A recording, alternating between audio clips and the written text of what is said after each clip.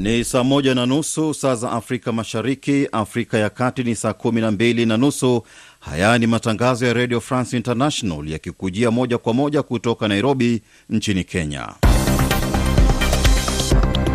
Michael Were. Baadhi ya mambo tunawapa uzito asubuhi hii ni kuwa Rais wa Kenya Uhuru Kenyatta aanza ziara rasmi nchini Ufaransa. Vyama vya kisiasa nchini Tanzania kukutana kuhusu sheria za uchaguzi, na Rais Donald Trump kwa mpinzani wake Joe Biden wajibizana vikali kwenye mdahalo wa kwanza. Rais wa Kenya Uhuru Kenyatta hivi leo anasafiri kwenda nchini Ufaransa kwa ziara ya kikazi, ziara ambayo ni ya kwanza nje ya nchi tangu kushuhudiwa kupungua kwa maambukizi ya COVID-19. Mwandishi wetu Emmanuel Makundi ana maelezo zaidi. Akiwa nchini Ufaransa, Rais Kenyatta na mwenyeji wake Rais Emmanuel Macron wanatarajiwa kutiliana saini mkataba wa ujenzi wa barabara kutoka Rironi, Nakuru na Mau wenye thamani ya shilingi za Kenya bilioni 180. Mbali na mkataba wa ujenzi wa barabara hii, Rais Kenyatta na Macron pia watatiliana saini mikataba mingine ya ushirikiano ikiwemo ya miradi ya maji, miundombinu na nishati. Kwa mujibu wa vyanzo vya karibu na ikulu ya Rais Kenyatta, mikataba hii inatarajiwa kuimarisha sekta za kiuchumi za taifa hilo, hasa barabara na usafiri wa reli utakaounganisha maeneo kadhaa ya nchi na kurahisisha usafirishaji wa bidhaa. Rais Kenyatta pia anatarajiwa kwenda jijini London, Uingereza, ambako atakutana na Waziri Mkuu Boris Johnson kuzungumzia ushirikiano wa kibiashara baina ya mataifa yao baada ya Uingereza kujitoa kwenye Umoja wa Ulaya. Ziara ya Rais Kenyatta inafuatia ile Rais Emmanuel Macron aliyoifanya nchini Kenya mwaka jana. Mashirika ya kutetea haki za kina mama nchini Kenya yameendelea kumshinikiza Rais Uhuru Kenyatta kulivunja bunge la kitaifa na seneti kwa kushindwa kupitisha mswada utakaohakikisha usawa jinsia kwenye nafasi za uongozi.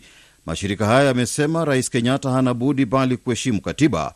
Beatrice Kamau ni kiongozi wa shirika la Women Political Parties Alliance. Imekuwa kama mzaha, hata wanaona kama wamama ni mzaha. Hata sasa ile wanasema wamama basi wapitishe, na hata hawafikishi robo kwa hiyo bunge, basi watapitisha namna gani? Either wafanye juhudi wapitishe, ama watoke tupate bunge ingine ambaye itapewa muda ipitishe sheria na iweke. Katiba iko kimya, rais akipewa mawaidha afanye nini, lakini kwa sababu yeye pia aliapa kwamba atatimiza haki za katiba, anatakiwa kuvunja hiyo bunge, lakini aweke mikakati. Wasipovunja inaonyesha kwamba hata yeye rais mikono yake imefungwa na bunge. Ni sauti yake Beatrice Kamau, kiongozi wa shirika la Women Political Parties Alliance. Nchi za Burundi na Tanzania zimeripotiwa kukubaliana kujenga reli itakaounganisha mataifa hayo pamoja na kiwanda cha kuchakata madini. RFI Bujumbura 96.1 FM. Ofisi ya msajili wa vyama vya kisiasa nchini Tanzania imewaita viongozi wa vyama vya siasa kwa mazungumzo kuelekea uchaguzi mkuu wa Oktoba 28.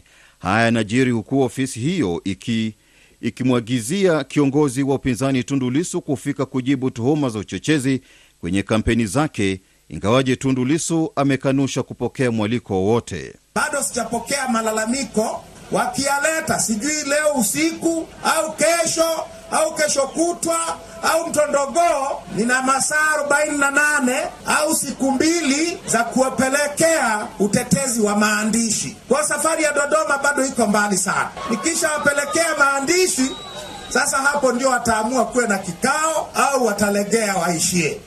Kwa upande wake, mkurugenzi wa tume ya uchaguzi Wilson Mahera anasema Tundu Lissu ameandikiwa barua na anastahili kujieleza kuhusu matamshi ya uchochezi. Tayari wameshaandika barua, imeshapelekwa, lakini pia lazima kuna utaratibu kwamba yule anayepelekewa naye anahitaji masaa 48. Kwa yote haya yamezingatiwa. Ndio maana tarehe ambayo rasmi atakuwepo Dar es Salaam kwa ajili ya kujibu hizo tuhuma si leo, lakini inakidhi matakwa ya masaa 48 tangu alipopokea ile barua. Ni sauti yake Wilson Mahera, mwenyekiti wa tume ya uchaguzi nchini Tanzania. Shirika la Afya Duniani WHO linafanya uchunguzi wa madai kuwa wafanyakazi wake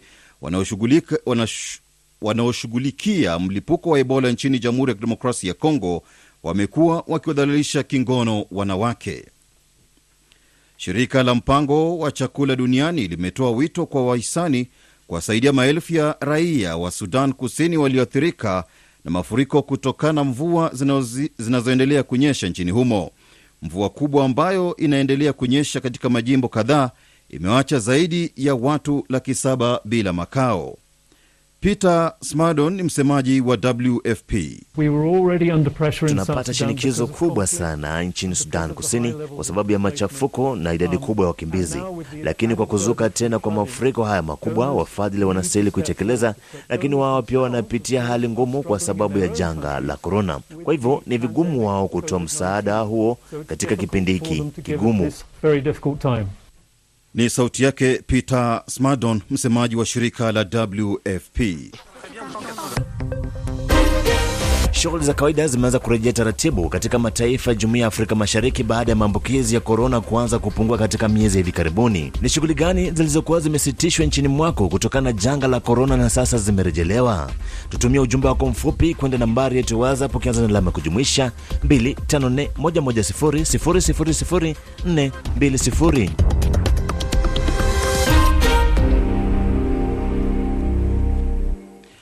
Baraza la Afrika limepoteza karibu dola za Marekani bilioni 836 kwa kipindi cha miaka 15 katika mzunguko wa fedha haramu, ukiwemo ukwepaji kodi na utakatishaji fedha. Taasisi ya kimataifa ya utatuzi wa mizozo ICJ sasa inaitaka serikali ya Ivory Coast kuchelewesha kufanyika kwa uchaguzi mkuu wa mwezi ujao hadi pale kutakapopatikana maridhiano ya kisiasa. Katika ripoti yake, taasisi hiyo inataka kwanza kuwe na mazungumzo yatakayowaleta pamoja wanasiasa wa ndani na wale wa nje ili kuepusha kile ambacho kinaonekana ni uwezekano wa kutokea machafuko ikiwa uchaguzi utafanyika mwezi ujao. Nchi ya Afrika Kusini imerekodi idadi ya juu ya watu wasio na ajira nchini humo, ambapo kwa mujibu wa ofisi ya kitakwimu watu milioni 2.3 wamepoteza ajira tangu kutokea kwa mlipuko wa korona. RFI. Wagombea wawili wa urais nchini Marekani, Joe Biden na Rais Donald Trump, kwa mara ya kwanza wamefanya mdahalo wa televisheni, mdahalo ambao hata hivyo umekosolewa vikali na wadau. Kwa muda mwingi wagombea hawa walikuwa wakijibizana na badala ya kueleza hoja, ambapo Biden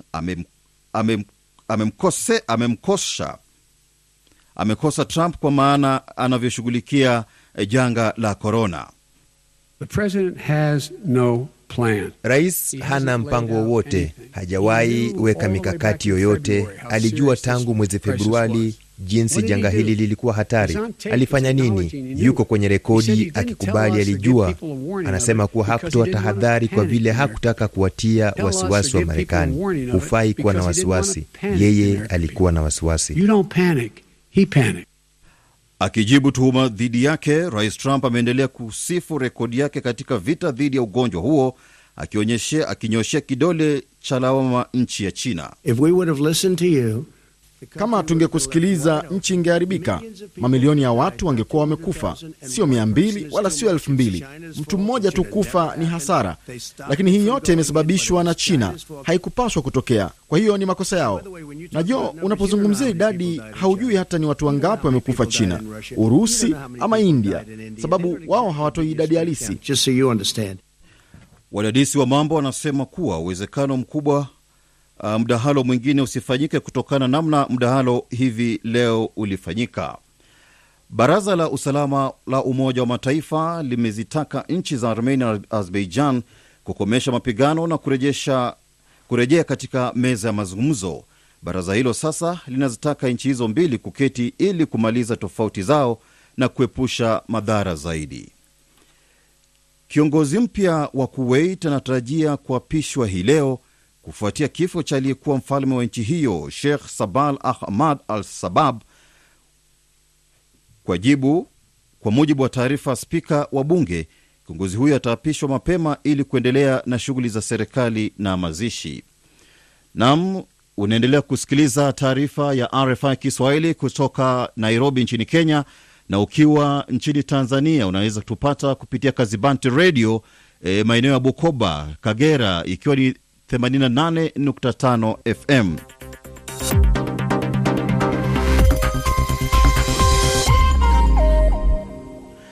Na sasa tupige hatua, ikiwa ni saa 1 na dakika 40 saa za Afrika Mashariki.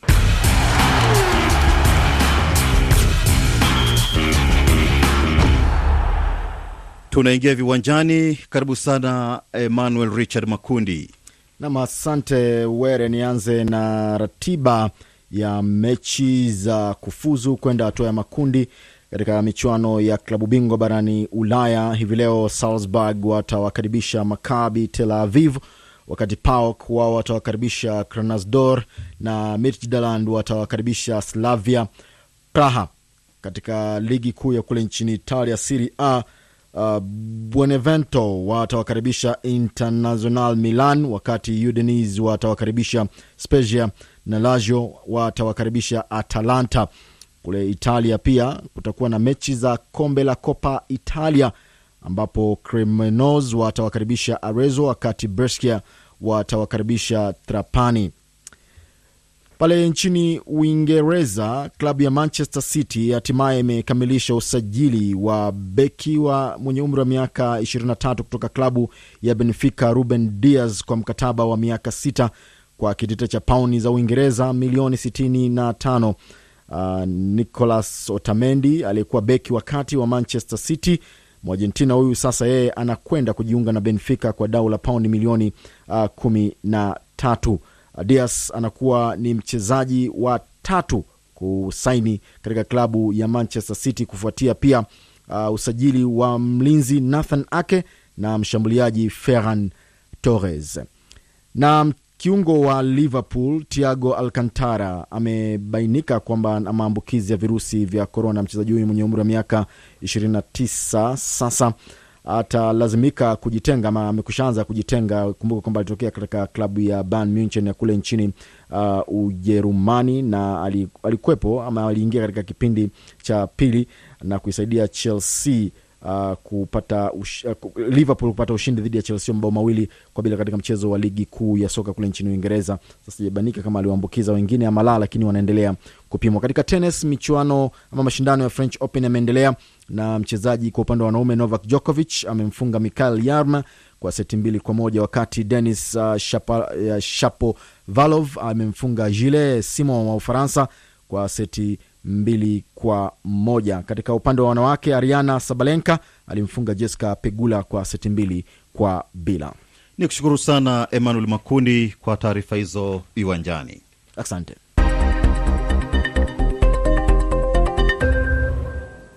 Sasa tumpate kaka Hilary Ngati leo magazetini.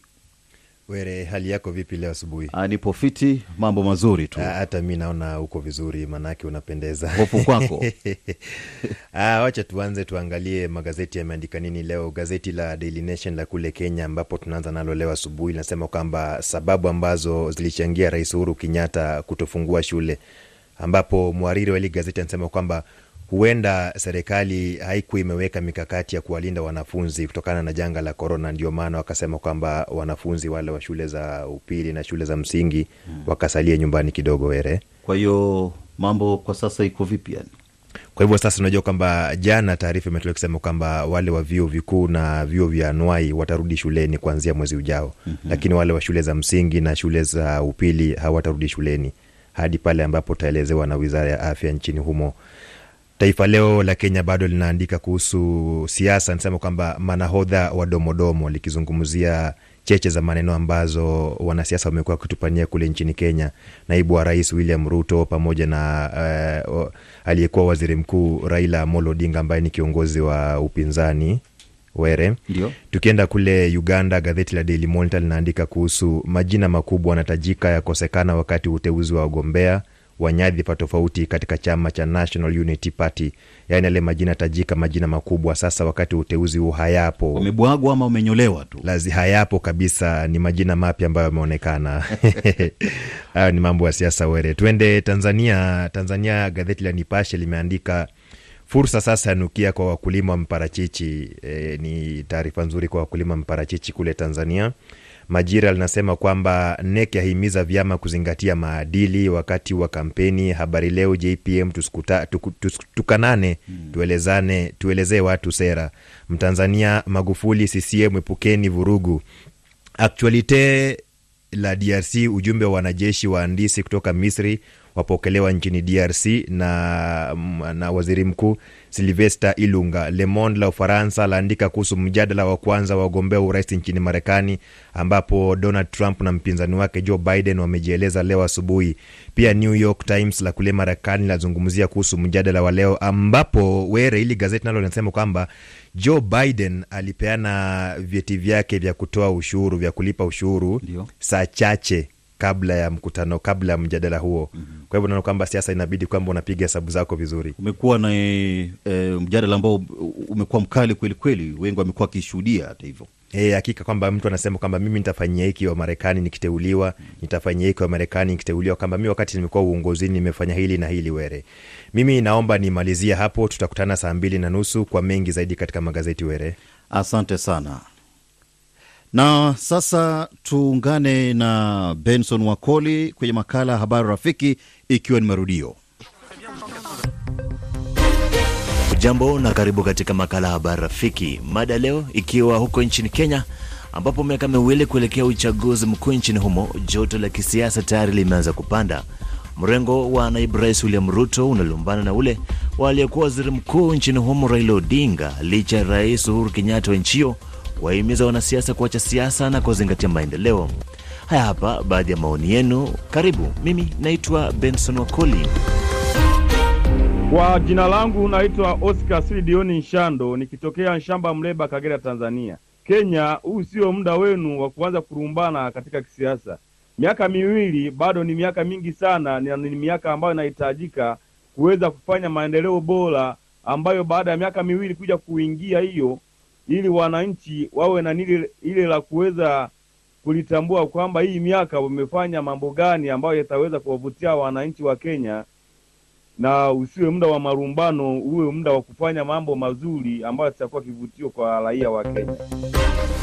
Kwa majina ni Anyambura kutoka kaunti ya Kiambu, na maoni yangu ya leo kuhusiana na swala hili la joto la kisiasa humu nchini Kenya ni kuwa naibu wa rais William Ruto anaonekana kuwa na hofu kulingana na jinsi mambo yanavyofanyika. Unaona maneno ya handshake, ni kana kwamba rais wetu na Raila Odinga ni kana kwamba wanakuwa na kuelewana kiasi. Hivyo naibu wa rais anakuwa na hofu ya kwamba rais anaweza muunga mkono Raila Odinga, kinyume na walivyoagana wataungana kwa miaka 10 kwa kila mmoja.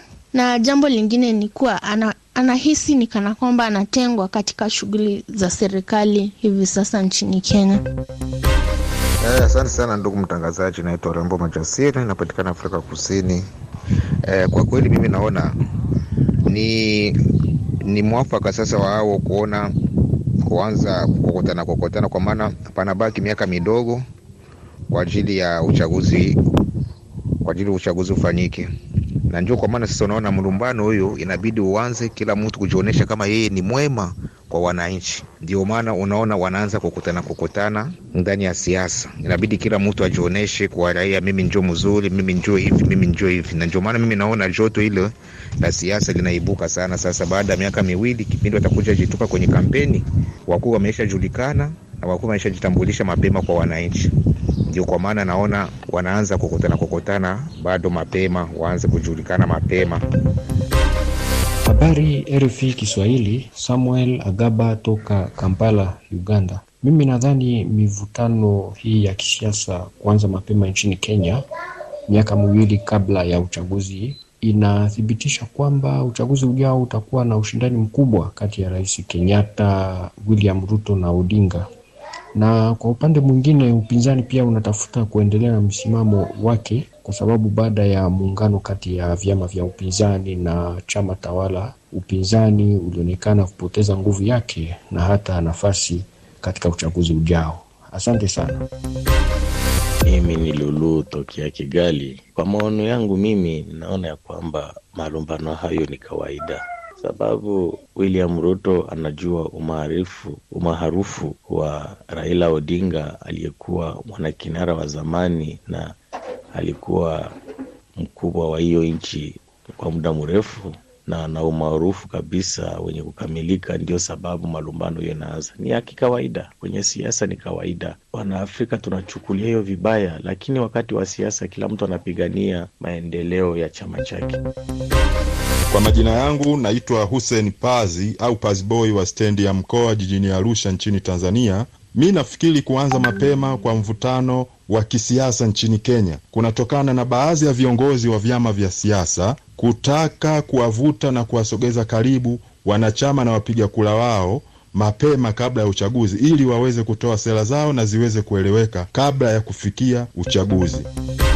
Asante RFI Kiswahili, mimi ni Januari Msabaha, napiga simu nikiwa Lusaka, Zambia. Ndio maana waga nasema ya kwamba siku zote demokrasia zetu za Afrika huwa hazidumu. Waga tunaanza vizuri na tunamaliza vibaya. Yeye rais wa Kenya asifikiria kwamba maendeleo anayoomba kwa wapinzani eti atakuwa. Yote ameyasababisha yeye kwa kutaka kubadili katiba ya nchi. Ndio maana mvutano huo wa kisiasa unaingia mapema kabla ya miaka miwili nchini humo. Kwa hiyo wapinzani wameona ya kwamba hawezi wakaacha kwa sababu wanajua kuna kitu fulani ambacho nataka kubadilishwa. RFI. Msikilizaji, kutokana na janga la corona, tunasikitika kuwa tunashindwa kukuletea vipindi vyetu kama kawaida. Pamoja na mazingira magumu tulionayo kwa sasa, tunajitahidi kuhakikisha kuwa tuko pamoja nawe kukupasha habari za kimataifa na kanda. Asante sana kwa kuendelea kuwa nasi kila siku. Tunathamini uaminifu wako kwetu. RFI. Ni Mboro Ndongo kutoka jijini Nairobi nchini Kenya. Kitu cha kwanza ningependa kusema ni kwamba hawa wawili wako na historia. Kwani mnamo wa mwaka 2007 wote wawili waliweza kuwa ndani ya serikali ambapo waliweza kumshawishi bwana mstaafu rais bwana Kibaki, wakaweza kuwa na serikali ya nusu mkate. Kwa hivyo wote wawili wanajua utamu wa kuwa serikalini, na kila mmoja anajua ako na ile chance ya kuwa ni yeye anaweza kuwa rais wa Kenya. Habari rafiki RFI Kiswahili, kwa majina ni Ismail bin Twah, na mimi pia kwa kuchangia habari hizi ambapo zinaendelea katika nchi ya Kenya. Wao kwanza wakae kimya na wafatane na maendeleo, wasiwe kwenye mivurugo ajili wanapoendelea na mivurugo wengine itawaletea kupoteza maisha, na wengine wapoteze mambo mengi kutokana na mivurugo ambayo itakuwepo. Mimi hilo ndio shauri langu. Jina langu ni Chris Kimuya na niko Kitusuri, Nairobi. Mvutano huu unasababishwa sana kwa sababu Uhuru Kenyatta ambaye kwa sasa ni rais wa Kenya haonekani kuenda pamoja ama kumsupport naibu wa rais William Ruto ambaye wamekuwa wote kwa miongo miwili ama katika mihula miwili ya siasa. Alikuwa na naibu wa rais. Sasa rais Uhuru Kenyatta anaonekana sana kuwa na kufanya kazi na Raila Odinga kwa ukaribu sana. Ikumbukwe kuwa mikutano ya hivi karibuni ambayo imefanyika State House imeonekana kuwa Ruto hahudhurii. Hivyo Ruto ni kama anaona anatemwa ama anatengwa katika kutoa maoni katika serikali ama kuchangia katika kuimarisha serikali ya rais Uhuru Kenyatta. Kumbuka kuwa kulikuwa na maelewano kuwa Ruto Uhuru Kenyatta ambaye ni rais angemsupport naibu wake wa rais William Ruto katika mwaka wa 2022. Naitwa Anes Chacha kutoka Nairobi, Kenya. Naamini kwamba huu mvutano tunaoona wa kisiasa baina ya naibu rais William Ruto na kiongozi huyu ODM Raila Odinga ni ile harakati ya kuania nafasi ya kurithi mikoba ya rais Uhuru Kenyatta, kwa sababu ikumbukwe miaka michache iliyopita Raila Odinga alikuwa anaikosoa sana serikali ya Uhuru Kenyatta na Ruto, lakini pindi tu baada ile handshake tunaona mambo yamebadilika. Kwa hiyo mimi naona ni siasa ambazo tumezoea. Kila tu tunapomaliza uchaguzi mkuu, wanasiasa wanaanza harakati za kuania kupiga siasa za uchaguzi ambao unafuatia. Kwa hiyo ni mambo ya kawaida tu hapa nchini. Na msikilizaji, tuangazie maoni yenu ambayo umechapisha katika ukurasa wetu wa RFI Kiswahili katika mtandao wa Facebook. Nianza na mzee Mkonda Gabriel kutoka Mulonde kwa Kamanda, DRC. Tatizo kubwa iliyopo hapa ni tamaa tu, sababu mawazo ya kila mfanyasiasa ni kwa kiongozi wa taifa. Mkuu Raila Odinga na Rais Kenyatta, ukichunguza vizuri, kuna makubaliano hapo ambayo wamefanya. Robert Nashime kutoka Kalehe, DRC.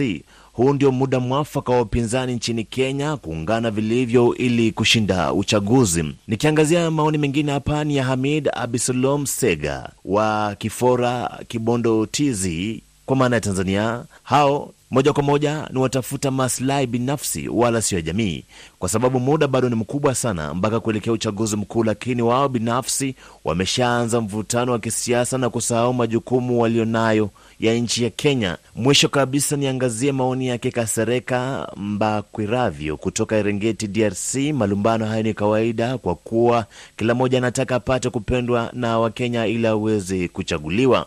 Wakenya wao angalifu sana kwa uchaguzi huo, kwani miaka imebaki michache, na watakia matayarisho mema wananchi wa Kenya. Na msikilizaji, kwa maoni yake Kasereka, tunafika tamati ya kipindi Habari Rafiki kwa hivi leo. Shukrani kwako msikilizaji uliyechangia mada ya leo. Naitwa Benson Wakoli, ni kutakie wakati mwema.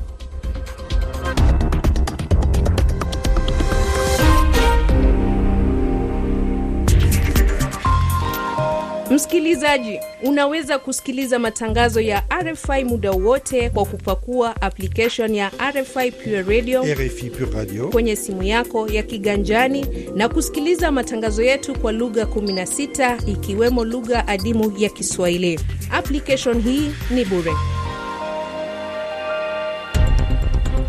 Na msikilizaji, baadhi ya mambo ambayo tumeyapa uzito asubuhi hii ni pamoja na Rais wa Kenya Uhuru Kenyatta aanza rasmi ziara nchini Ufaransa, vyama vya kisiasa nchini Tanzania kukutana kuhusu sheria za uchaguzi, na Rais Donald Trump kwa mpinzani wake Joe Biden wajibizana vikali kwenye mdahalo wa kwanza.